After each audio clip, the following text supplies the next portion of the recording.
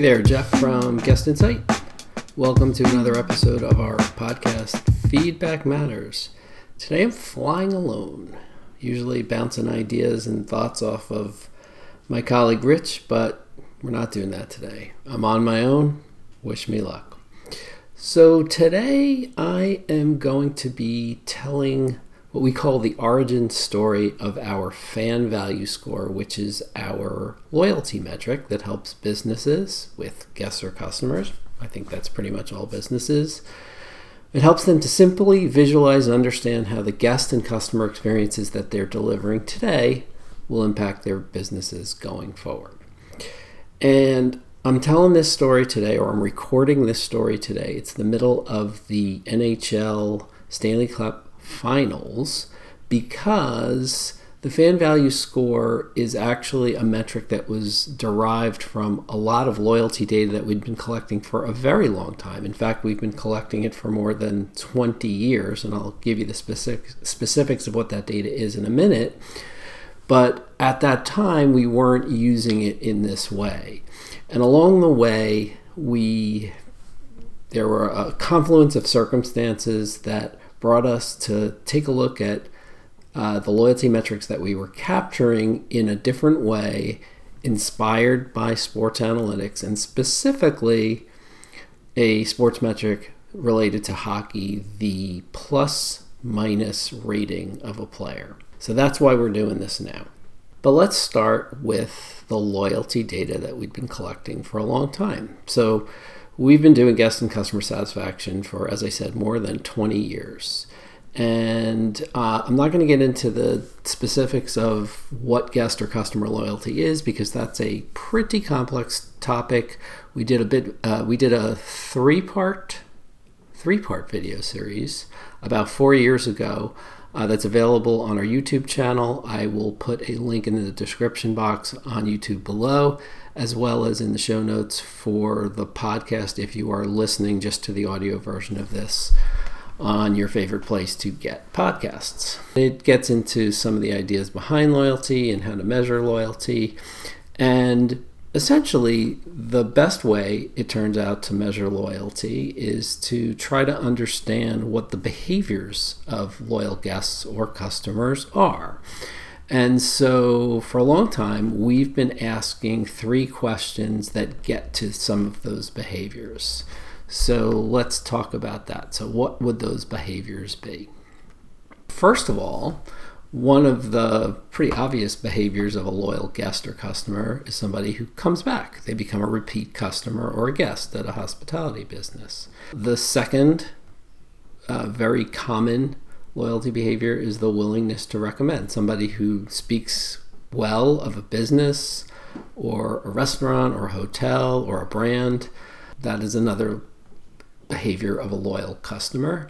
And then the third one is, I don't want to say it's counterintuitive, but it really frames all experiences that businesses deliver to guests or customers. And that is the experience they deliver versus the expectation that that guest or customer came in with. And that's also a complex topic that's best left for another discussion, because expectations can be set in many different ways and from a variety of sources. But at the end of the day, it's very important that a business at least meets, if not exceeds, the expectations of guests or customers when they come through the doors. And we've learned since we started asking this question again 20 plus years ago that this has become more important in something that didn't really exist in any big way at that time, and that's online reviews. As we all know, online reviews have become extremely important to all kinds of businesses, particularly hospitality. And in a lot of analyses of reviews and the text that people write into their reviews, expectations plays a huge part of it. So these are the 3 main ideas that we've always captured as far as data points relating to predicting whether somebody's going to be a loyal customer or guest. But back in the day, again, more than 20 years ago, we didn't sort of look at them comprehensively. We sort of asked a question about each, and then reported the results back to our clients afterwards. And then at some point, a little beyond that, we started developing dashboards and scoring other parts of the surveys that we were sending out. And we developed a scoring system where we sort of combined things together, and we came up with scores for, let's use the example of a hotel. We would use a score for, say, the guest room or guest services, and the score was based on a 0 to 100 scale. And so we also translated that to the idea of loyalty. So we came up with a 0 to 100 score for loyalty. Wasn't called the fan value score in the beginning. And it worked fine. It was useful for our clients to understand whether they were doing better or worse over time. And we kept going along. So, in addition to our customer and guest satisfaction work that we were doing for clients, we had another part of our business that we did a lot of work in, and that's helping consumer products companies figure out what products to market, how to market them, how to advertise them, and so forth.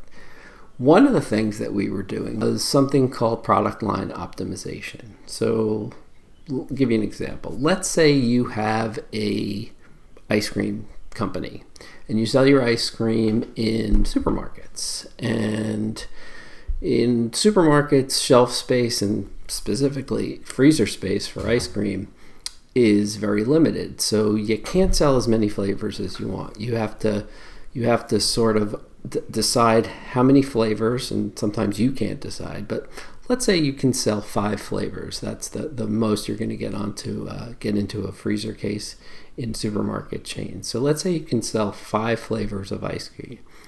How do you decide which 5 to sell? And so there's market research techniques to help you do that. And that's something that we did very often. And so about 8 years ago, we were helping a company optimize a product line. And at the same time, we were also onboarding a new pretty big client in our hospitality practice in guest satisfaction. And so one night after work, a few of us were out having dinner and perhaps a few adult beverages. And in the place that we were dining, there happened to be a hockey game on a TV nearby where we were sitting. And somehow we got into a discussion of, like, how does what we do for consumer products companies relating to figuring out what the best lineup of ice creams, again, as an example, how does that match up to what we do with hotel customers? And how can that be related to, say, how a hockey team figures out which players to put out on the ice? What lineup are they putting out there? Could we look at a hotel's guests in the same way that a hockey team looks at their players, in the same way that a company looks at their lineup of ice cream flavors? And again, because it was a hockey game, there is a hockey metric which has been around for a very long time, actually since the early 70s. It's one of the first true sports analytics that has been used to describe a pretty complex idea. And the reason I say that it's complex is because it describes how a player is doing in relation to all the other players on the team, in conjunction, I should say, with all the other players on the team at that time. So here's how it works. Let's say I'm on a hockey team, and if you want to measure my plus-minus rating for a specific period of time, and you can do it for any unit of time related to hockey, so it could be a period, a game, a series like the NHL Stanley Cup Finals, a season, a career. But my plus-minus rating for, say, a game is very simply a subtraction equation. It's the number of goals that my team scores while I'm on the ice minus the number of goals that the opponent scores while I'm on the ice. So, for example, during the course of a game, if while I'm on the ice my team scores 2 goals and the opposing team scores 1 goal, my plus minus rating is 2, -1, or +1. Conversely, if while I'm on the ice, my team doesn't score any goals and the opposing team scores 3 goals, my plus minus rating is 0, -3, or -3. So it's descriptive in that it uses polarity, positive and negative numbers, and it's very easy to see whether when I'm on the ice I have a positive impact on my team or a negative impact on my team. And the complexity comes in because it's not only me. It's not only me on the ice. It's describing what's happening when I'm combined with other players. So there's dynamics involved, and you can look at the plus minus rating for players when they're playing with each other to sort of help optimize that. And so that appealed to our sensibility during that discussion, and you can see how we made the leap from hockey certainly to the ice cream lineup problem. One of the reasons is there are a couple of different marketing research techniques specific to that exercise. Two of them are called turf analysis, turf not relating to grass, but it's an acronym that stands for total unduplicated reach and frequency, and that tries to help you understand how to reach the most customers across a product line as opposed to just selling the most product.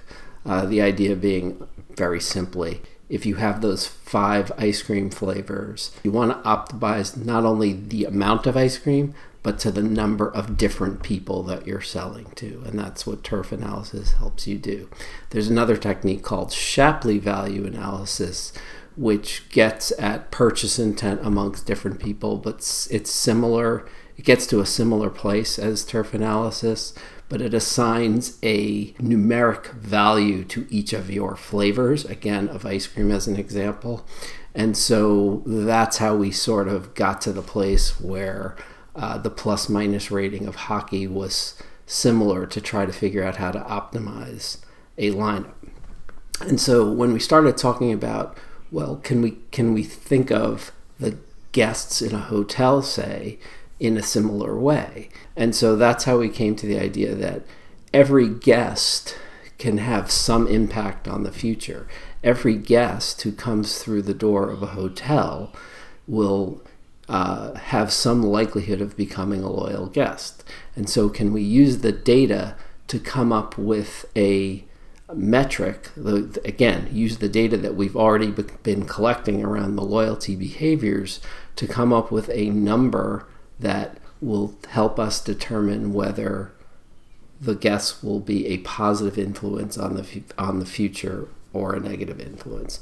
And again, the idea of the polarity of the hockey plus minus rating really appealed to us so that we can very simply see whether somebody is more likely is going to positively impact a business or negatively impact the business.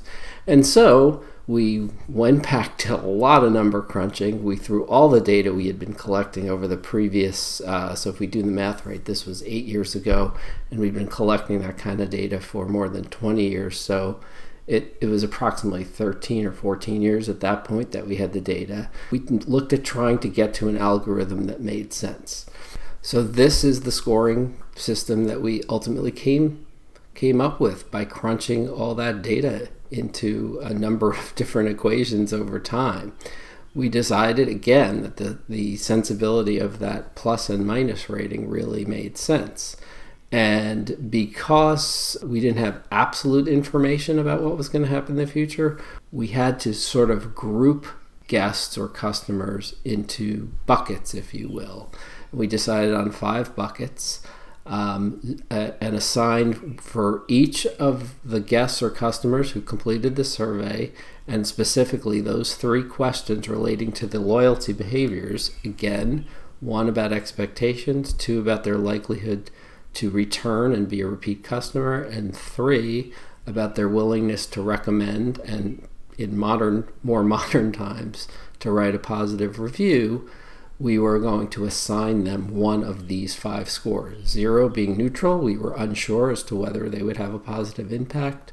The +1 and +2 scores were going to indicate that that guest or customer was likely to have one of those two strengths of positive influence going forward, and then conversely, there were two negative values that would indicate that the guest was more likely to have some sort of negative impact going forward. They might write a bad review, they might tell somebody not to come, and they certainly probably were not going to come back in the future.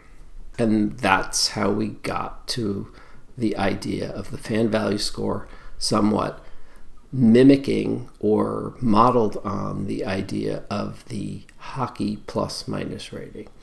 All right, all well and good, but how do you use this in a business? How does a business, and again, we'll use the example of a hotel, how does a hotel look at the data that they collect from their guest surveys and understand what's going to happen going forward? All right, so let's dive into some of the data that a hotel looks at or gets from us on a regular basis. So this is a dashboard that a hotel would get from us, and it's a web-based dashboard, so it's available 24/7. The data is in real time. There's a lot of metrics here. So let's zoom in on the fan value score information. So we see two different ways that the data is presented. First of all, this is presented, it's shown for the past 30 days. So that's what the dashboard by default shows. Again, in real time. So it's all surveys collected in the last 30 days, and it makes these calculations. So again, your possible scores are -2, -1, 0, +1, and +2. So the fan value score here is shown as an average score. The red is indicating that in this particular case, the 1.6 is down from the previous 30-day period. And if you roll over the down arrow, it shows you that the previous 30-day period, it was 1.8. We also present that information in a pie chart. So the pie chart is perhaps more interesting because it's showing you the breakdown of all of your guests during that 30-day period into all of those 5 scoring buckets. So if I roll over the pie chart, 81.7% of this hotel's guests fell into the +2 or highest, most likely to be loyal guest bucket. That's a very good number.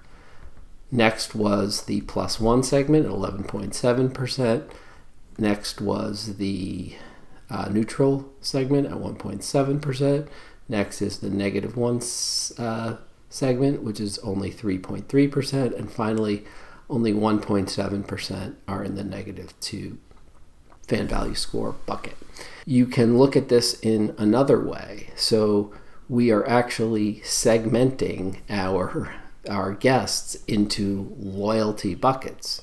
And some of our clients over time have decided to use that segmentation to tailor marketing campaigns based on this segmentation. What do I mean by that?